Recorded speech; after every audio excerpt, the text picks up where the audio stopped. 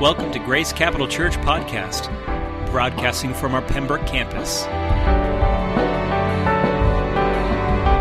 Good morning, everyone. Yeah, it's good to see you this morning. I thought I would start, sometimes when I'm sitting in the congregation and we have a guest speaker come up to the platform, I'm curious to know a little bit more about them personally, who they are, where they're from, that kind of thing. So just a few quick words about me and my background. I'm from New York originally, and I know we have a New York Jets fan here. I'm a Giants fan, so not a good year for us. I get that. So I think I saw one hand, a Giants fan. So I'm from New York. I've been in New Hampshire about 25 years after graduating from college, where I met my beautiful wife, Kelly. There she is. And so we moved to New Hampshire. She's from New Hampshire. Yeah, let's hear for Kelly.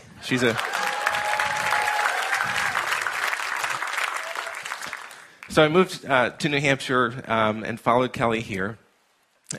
We've been at Grace for about nearly 20 years now. So a long time ago, we started with Sandy, that was just up here, and this is our home. You're our family. I've got three kids who I love dearly. Proud of them. Eric is a sophomore at college in New York, at Houghton College. Reed is a freshman in college, so pray for me with college payments. Reed is a freshman at Wheaton College in Chicago. And then my baby, Annika. She is a junior in high school here at Concord High. So that's a little bit about me and my background. In a few weeks ago, I got a text message from Mark saying, can I call you? And so I immediately responded back and said, sure. He responds back with a text, I'd like you to preach in a few weeks. And I said, oh. So the call comes in, and I see that it's Mark calling, and I'm thinking, I'm not going to answer that call. It was kind of nerve-wracking. But anyway, so he said, you don't have to say yes, but just pray about it, think about it, and let me know in a few days if you do that. So I agreed to do that. And I have, in preparing for this, I have a much deeper appreciation for Mark and Audra and their kids. We get to kind of, as the congregation, we get to come in on Sunday and enjoy the service and all the hard work that the staff, John and Richie and Jorgen and Jesse, the staff, that the work they do for us. But again, in preparing for this, I just have a deeper appreciation for them, and I just wanted to acknowledge them publicly for that. So, thank you, Mark. Pray with me this morning, if you would. Lord, we thank you for who you are. We thank you for the reality of your dying on the cross for our sins some 2,000 years ago. We're different people because of it. And this morning, as we open your word and study and examine what you have to say to us this morning, I just pray that these words will be your words, Lord. This is not about us. This is all about you. Amen. So, have you ever worked hard at something? And I want you to think with me. Maybe you have to look back to 2017. Maybe it was earlier in your life. But have you ever worked really, really hard, like blood, sweat, and tears? Maybe it was in the gym, you're working out, trying to make a team, practicing foul shots over and over and over. Maybe it's writing a paper. Maybe you're in school and you're writing a paper, this long-term paper, or working on a project, and you're just working really super hard at that. Maybe you've started a business from the ground up. There was nothing there. You started it from scratch, and you put in countless hours. Or maybe for your employer, you're trying to get a promotion or get a raise, and you just put time, countless hours into that effort. One of my sons, Eric, is a musician, and he just spent, I can't count the number of hours he spent up in his bedroom just practicing guitar over and over and over, just to improve and sometimes maybe make the band. Maybe it's making a team for those athletes that are out there. You just put that countless effort into that, those countless hours. Well, there are a couple things that are pretty universal. So take a minute and try to, I'll give you 5 seconds, come up with that one thing that you worked super hard at.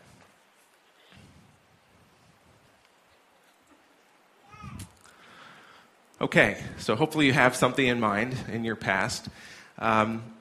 One of the things that's pretty universal, I think, and if we're honest, is there's something that comes before the hard work, and that's a decision.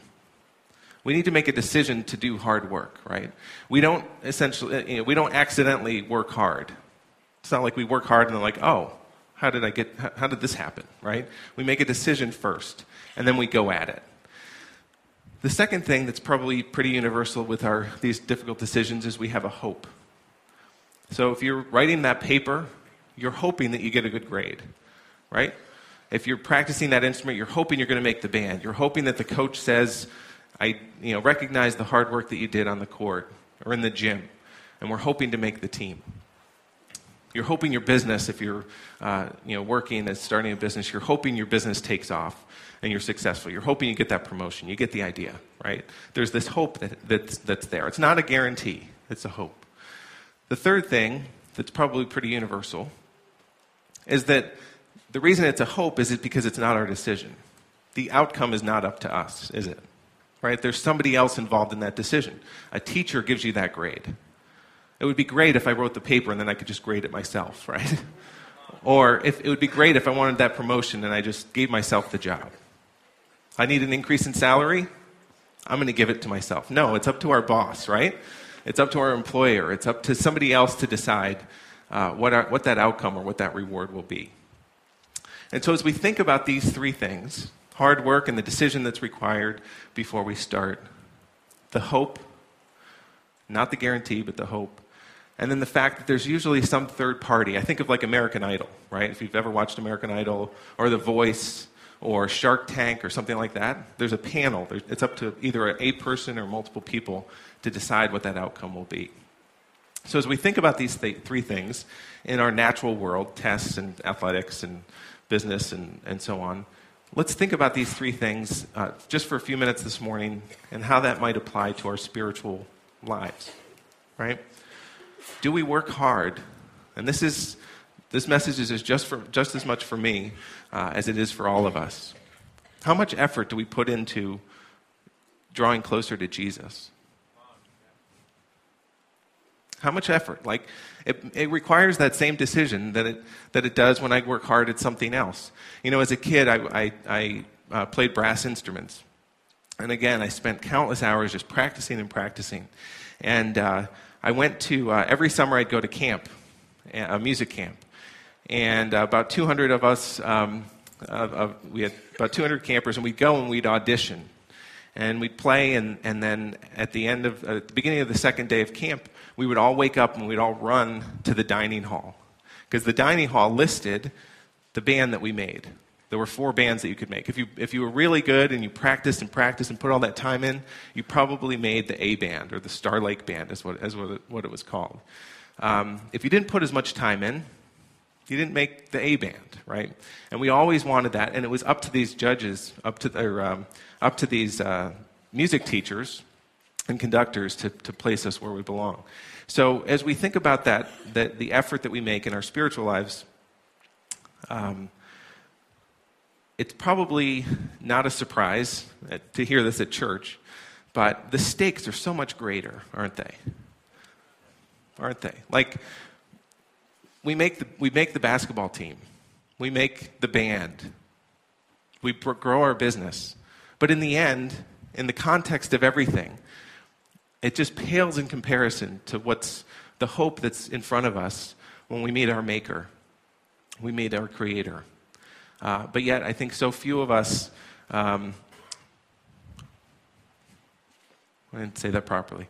So many of us have an opportunity to just draw closer by making a decision, to make an effort in our walk with Him. As I was preparing the message, I jumped into the Bible, as you probably hope I did, right? I jumped into the Bible and I started to say, God, what do you want me to share? What do you want me to share? And I started to read through the New Testament, several of the shorter books of the New Testament. The New Testament, for those that don't know, we call them 27 books. There are 27 books. Some of those are letters. Many of those books that we call them are actually letters. And there are 8 authors, maybe 9 authors in the New Testament. We're probably familiar with Matthew, Mark, Luke, and John. Even if you're don't read the Bible regularly, those are the gospel writers, Matthew, Mark, Luke, and John. The other writers in the New Testament, the most prolific is Paul. So Paul wrote many of the letters and books, as we call them, and he wrote those to the church, to the early church. So this is a few years after Christ had ascended into heaven, and he would write these letters to the early church. Let me give you an example of some of the things he would say. In 2 Timothy, this is one of my favorite verses, 2 Timothy 2:15, do your best to present yourself to God as one approved, a workman who does not need to be ashamed, and who correctly handles the word of truth. Do your best to present yourself to God as one approved. Again, thinking about the hard work. Paul was also, as he was writing these letters, I kind of see him as this coach. He would teach them, he would correct them, he would encourage them. He says this in 1 Timothy 4:7 and 8. Spend your time and energy training yourself for spiritual fitness. Physical exercise has some value, but spiritual exercise is much more important. For it promises a reward in both this life and the next.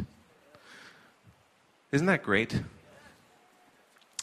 This particular verse resonated with me because one of the things I didn't tell you about my history in my brief introduction was that I was a coach. I used to coach, and it's not good to brag, right? We know that, especially in church.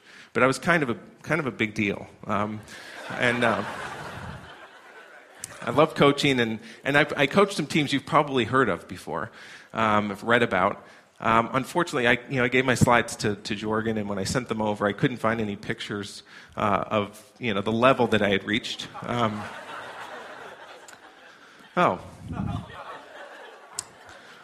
So here's one. I guess Jorgen was able to find one. So that's me on the top left corner. I told you you'd heard about this team. This is the red team at Concord Park and Rec. And we beat the yellow team that year, I think. So anyway, I guess Jorgen was able to find one picture. Anyway, I love coaching. Oh, this is another team I coached. You probably heard about these guys too. This is the Concord Christian basketball team. Fourth and fifth grade, I believe. We won the trophy that year. We're happy about that. What's a little funny, and I didn't notice this until recently. When you win something, typically the athletes put up the number 1, like we're number 1, right? But if you look at the kid in the left there, he's holding up the number 2. He's got the peace sign going for some reason. I'm not sure exactly why, but anyway. So this is a little bit more about me and my coaching career. I enjoyed coaching because I could encourage, similar to the thing and the teaching that Paul does. The next slide, I also coached football. And again, at a very high level, as you can tell. But this is Concord Capitals football. I wasn't always the best coach.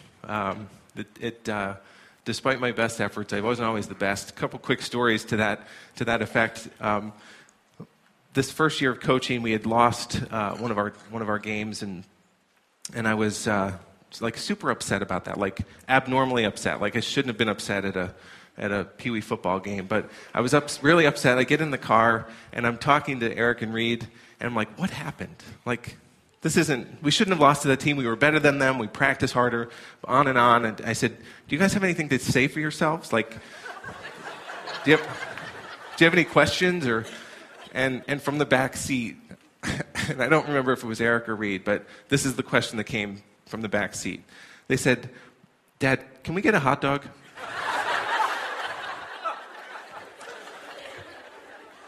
And so I thought, okay, I'm way out of whack here. Like, I'm thinking we just lost the Super Bowl and they want a hot dog. So Another one of my not-so-proud moments as a coach is number 31 here. I think he was the kid. He's obviously the smallest on the team there. And he just got leveled. Like, he just went out on the field and somebody just ran him over. And so he's laying, kind of like one of these Charlie Brown kind of episodes. He's just out flat on the field. So I go out, pick him up, bring him to the sideline. And I said, Jordan, I had to go through that concussion. Like, I'm afraid, I've got some liability here too, right? So I started asking questions. Jordan, how old are you? Coach, I'm 7. What grade are you in? And he answers that. He's like, I'm in 3rd grade. Okay.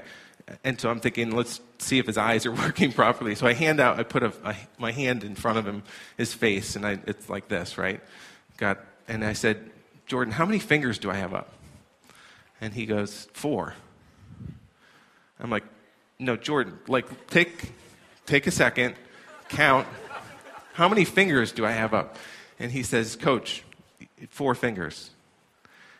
And I'm like, oh, we're in trouble. I'm like, one more time, Jordan, how many fingers? He's like, Coach, you have 4 fingers. Your thumb is not considered a finger.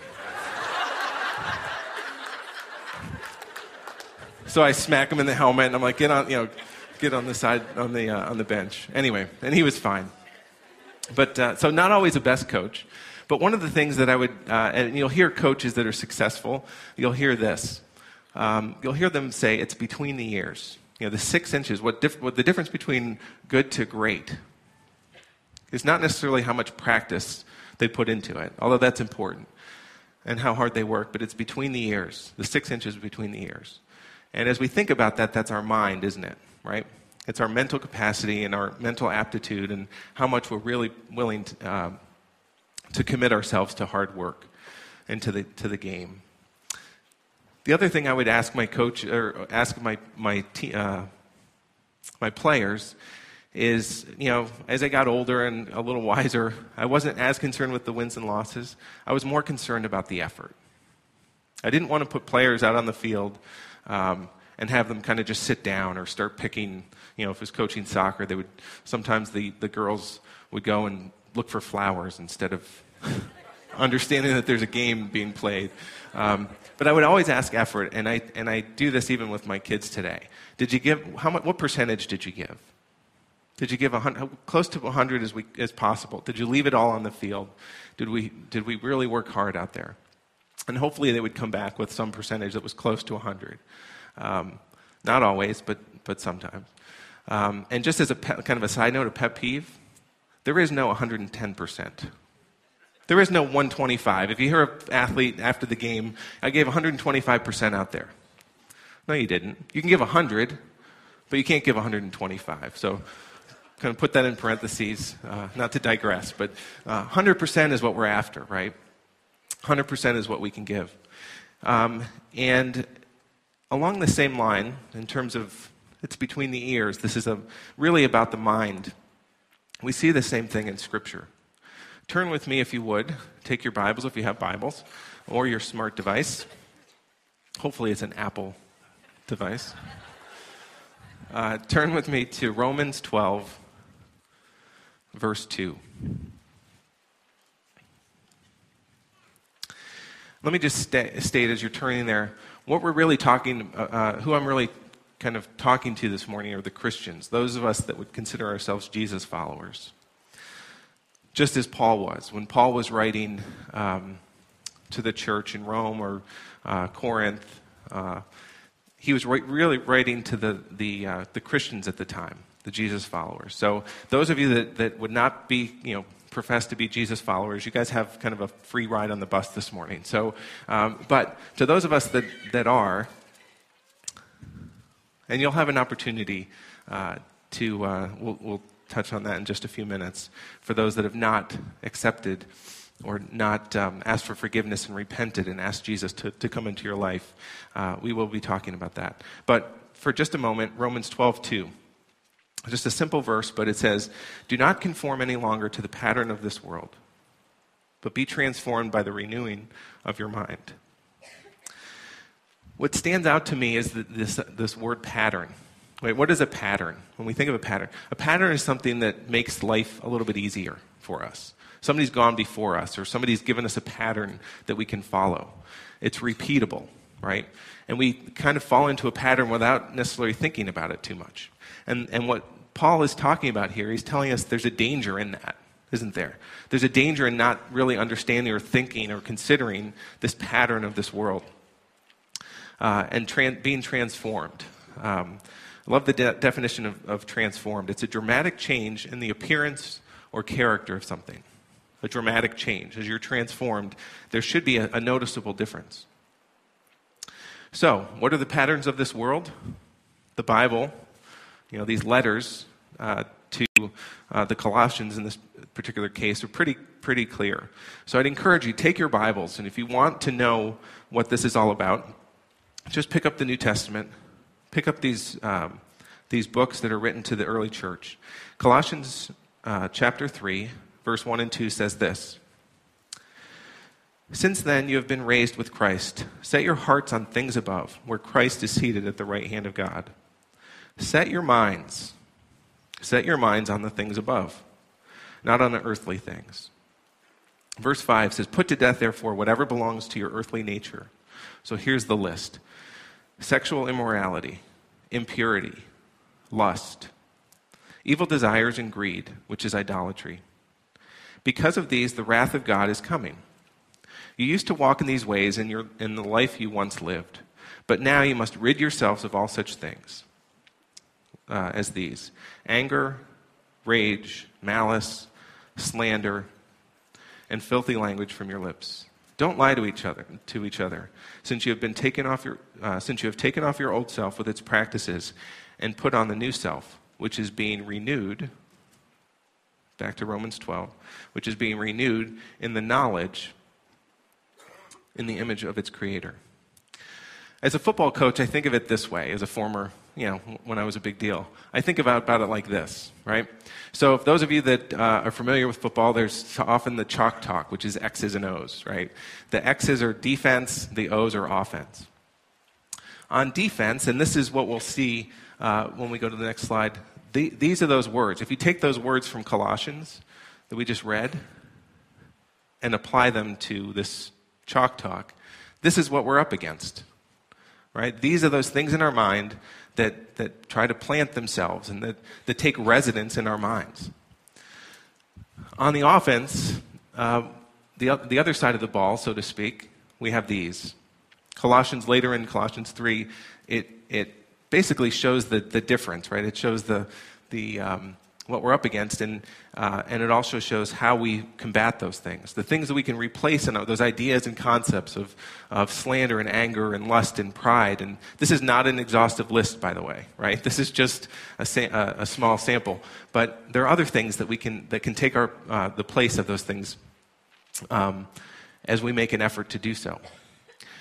What's interesting about this, and something that was kind of revealed to me just yesterday, I'll get to that in a second. What's interesting about this is the difference between offense and defense is what?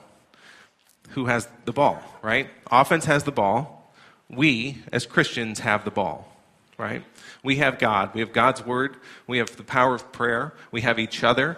We've got the ball. We dictate what happens on the field. Satan and the enemy, on the other hand, reacts to that. It's not the other way around, right? It's not as though that there are these attacks of the enemy. I'm not saying that there's, I don't want to negate that, right? But it's up to us. We have the ball. We're on the offense, right? We're not, in other words, we're not sitting there in this kind of defensive posture waiting to see what the enemy's going to do to us. It's just the reverse. We just have to make an effort to do that, right? So in the next, and incidentally, love, when we think about the quarterback position here is love. The Bible is very clear about love conquers all, right? The quarterback on the field is the one player on the field that touches the ball every time. And so we need to stand in everything we do. When we show mercy and kindness and gentleness, we do that out of love, right? I think maybe that will help. Second scripture verse I want to share with you and have you turn to, or at least make a note of, is 2 Corinthians 10, verses 4 and 5. 2 Corinthians 10, 4 and 5.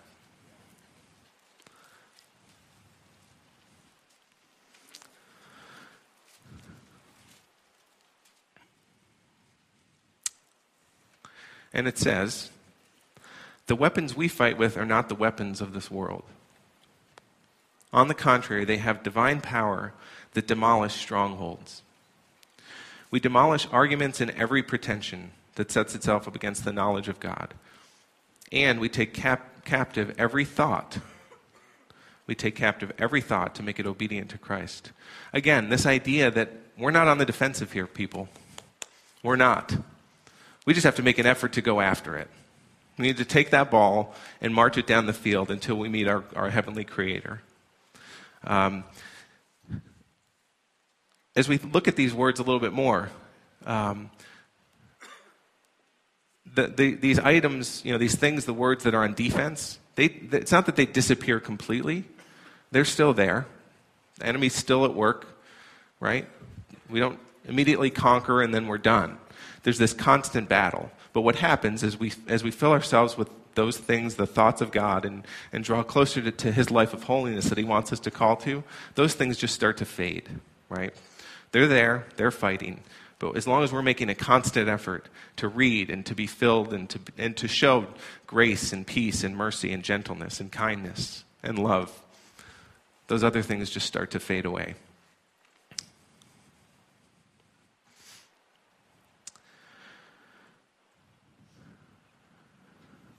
One of the things, a few weeks ago at Life Group, I heard this story, and I don't want to make any kind of pretension, right, that this is easy, right? Hopefully you're getting the message that this is going to take some effort, this is going to take some hard work. It's going to take a decision on our part to continue this. A few weeks ago at Life Group, I was talking with a couple that are dating, and I was just really encouraged by what I heard. They said they were telling a story. I was asking where they lived individually, and the guy said, "I live in Manchester." I knew that the girl in this relationship lived in another town, and I said, "Oh, do you?" He was telling me a little bit about where in Manchester he lived, and she said, "Yeah, it's kind of a sketchy place, and I'm really kind of nervous when we go there because I don't go in. If we go to his apartment, I don't go in. I sit in the car, and it's kind of this nerve-wracking because it's, again, not such a great place." And I thought, how awesome is that? How awesome is that they're making a stand? They're not doing the easy thing, right? They're not just falling into the pattern of this world. The pattern of this world would say, go into the apartment, it's no big deal. And then they would be there together in this apartment, right?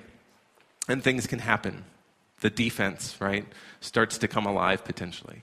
But no, she said, I sit in the car and I wait for him if he has to run in and grab something. And I thought, that's it, isn't it? It's not falling into the pattern. It's making the tough call. Thanks, Dennis. It's making the tough call, making the right choice, and focusing on things that God would have us focus on. All right, so what's the game plan? How do we do this, right? Number one, take a knee. Mark said this earlier, didn't he? As a game plan, as a coach, one of the things you do is team gather around as a football coach. And the next words are take a knee. Well, that applies directly to our lives as Christians, doesn't it? Take a knee. Philippians 4, 6, and 7 says, "Do not be anxious about anything, but in everything, by prayer and petition, with thanksgiving, present your requests to God. And the peace of God, which transcends all understanding, will guard your hearts and your minds in Christ Jesus." So take a knee. As we start 2018, to me, this means just a new posture, right? Maybe the posture is taking a knee. Maybe the posture is going to a special chair, right? And just spending time praying and talking to our Lord who loves us so much and is just desperate to hear from us, desperate to spend time with us. He's waiting. He's waiting there. It's up for us. It's up to us to make that decision to go meet him. Number two, read the playbook. So as a coach, you got to know the playbook, right? The playbook in this case is probably somewhat obvious. It's the Word of God. Get into the Word of God. It's so clear. It's so crystal clear. Start with a short book, right? Start with a book, one of these letters to the early church. The book of Timothy is a great place to start. They're short. You can say, okay, I get it, because it's clear. Hebrews 4:12 says, "For the word of God is full of living power.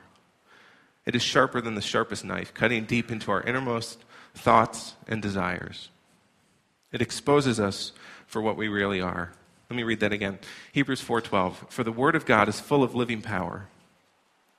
It's sharper than the sharpest knife, cutting deep into our innermost thoughts and desires." It's a tool. The playbook is a tool. And again, we're talking about the mind, and it can just go in and carve, right? Carve out those things, those lies that the enemy would have us believe. Third, watch the film. Watch the film. To me, this comes in the form of, listen, what do we feed our minds with, right? What are we watching? What are we listening to? What are we reading? Watching the film, just be deliberate about the time in the car. Maybe find a good podcast. Listening to maybe re-listening to Mark's message on Sunday morning. Tune into, you want a laundry list of podcasts and things that might be helpful to you in your Christian walk, let me know. Be happy to share with you the things that I find interesting and useful. But watch the film. These first three, those are all personal, right? This is the part of our Christian walk that we do individually. The next one, fourth, huddle up. Team, get in a huddle. We're the team, right? Huddle up in this case means get involved in a life group. These are the things we do collectively. Get involved in a life group. Find a journaling group. A Bible study. I know Dennis, thanks for the water. Dennis has found a Bible study at another church that he goes to. That's awesome. Doesn't have to be something here in this church body, but find a group that you can connect with and huddle up with, because doing this collectively is important.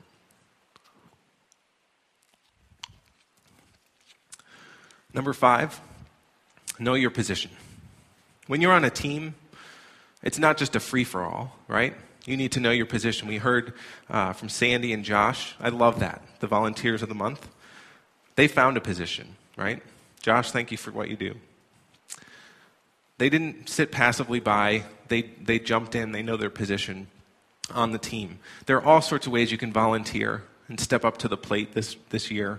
Maybe you didn't in 2017 or any time prior in your life, but 2018 is a great starting point, great time to do that. So know your position and do your job.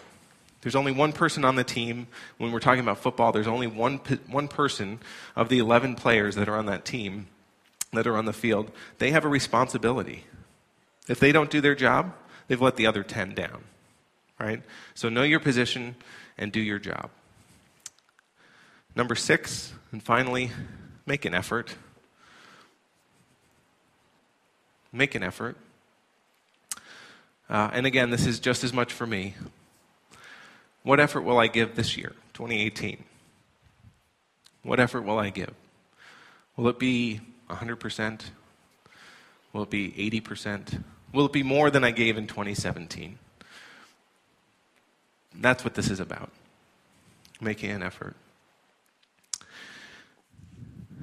Philippians 2, 12 and 13 says this: "Work hard to show the result of your salvation, obeying God with deep reverence and fear. For God is working in you to give you the desire and power to do what pleases Him."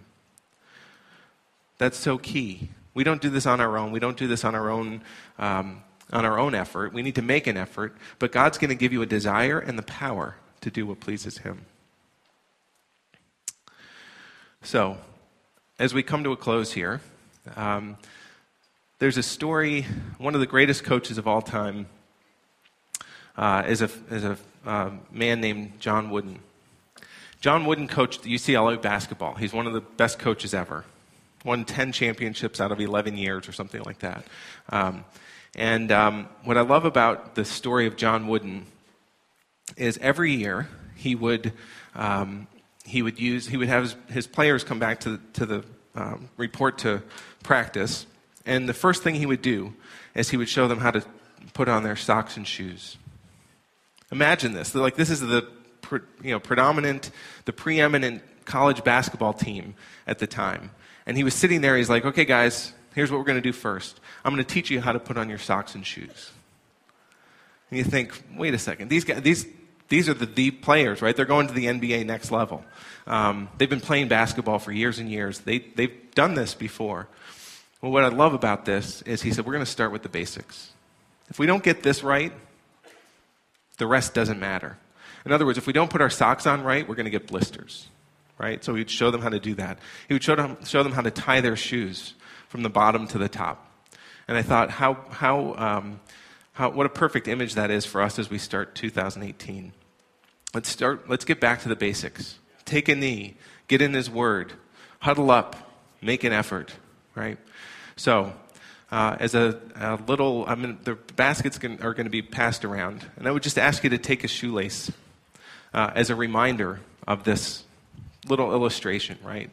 Take a knee, put it in your Bible, put it on your desk, put it on your dresser, put it somewhere where you see it, as just a simple reminder that, you know what, I got to start my day with prayer.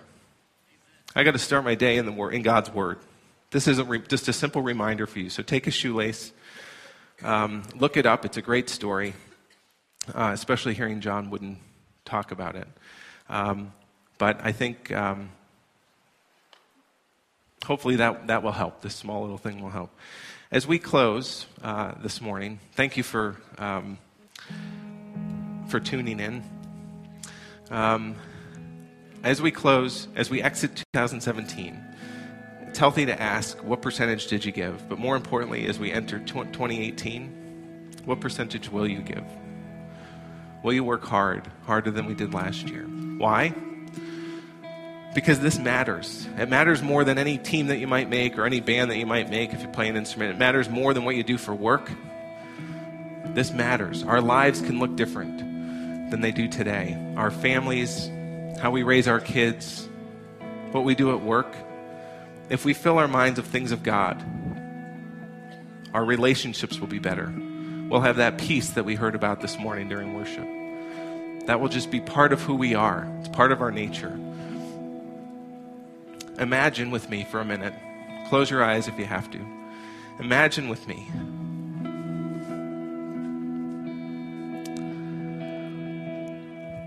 What that day will look like when we meet our Savior. Are we going to have our heads down, ashamed of what we've done, ashamed of the little effort that we've given? Or will it be the words that we also want to hear, well done? That day is coming. That day is coming. We'll meet our Maker, who loves us so dearly and wants just the best for us. So, for those of you that are Christians, Jesus followers, you have a decision to make, right? How much effort are you going to give? For those that aren't Christians, that haven't said, I'm going to follow you, I want to know more about you, I'll repent, you have an opportunity this morning to do that, to give your life to the Lord.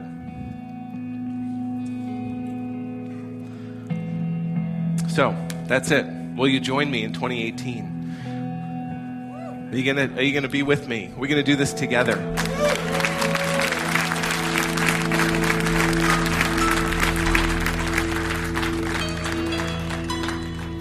Okay. Imagine me standing on a chair. And this is Colossians 3. This is read from the Message. I love this version just because it's more coach-like than NIV or something else. So if you're serious about living this new resurrection life with Jesus, act like it. Pursue the things over which Christ presides. Don't shuffle along, eyes to the ground. I inserted on your iPhone. Don't shuffle along, eyes to the ground, absorbed with the things right in front of you, or your selfie. Look up. Look up. Be alert as to what's going on around Christ. That's where the action is. That's where the action is. See and think about things from his perspective. Your old life is dead. Your new life, which is your real life, even though it's invisible to spectators, is in Christ, is with Christ in God. He is your life. When Christ, your real life, remember, shows up again on this earth, you'll show up too. The real you. The glorious you. Meanwhile, be content with obscurity in Christ. And this means killing off everything connected with that way of death. The things we read about. Sexual promiscuity, impurity, lust, doing whatever you feel like whenever you feel like it, and grabbing whatever attracts your fancy. That life is shaped by things and feelings instead of by God. It's because of this thing that God is about to explode in anger. It wasn't long ago that you were doing all this stuff and not knowing any better. But now you know better. So make sure it's all gone for good. Bad temper, irritability, meanness, profanity, dirty talk. Don't lie to one another. You're done with that old life. It's like a filthy set of ill-fitting clothes you've stripped off and put in the fire. Now you're dressed in a new wardrobe. Every item of your new way of life is custom made by the Creator with His label on it. And old fashions are now obsolete. Words like Jewish and non-Jewish, religious or irreligious, insider or outsider, uncivilized or unclothed, slave or free mean nothing. From now on, everyone is defined by Christ. Everyone is included with Christ. So chosen by God for this new life of love, dress in the wardrobe of God picked out for you. Put on that uniform, team. Put on this uniform. And fill your mind with compassion, kindness, humility, quiet strength, and discipline. Be even-tempered, content with second place. Quick to forgive an offense. Forgive as quickly and completely as the Master forgave you. And regardless of what else you put on, wear love. It's your basic, all-purpose garment or uniform. Never be without it.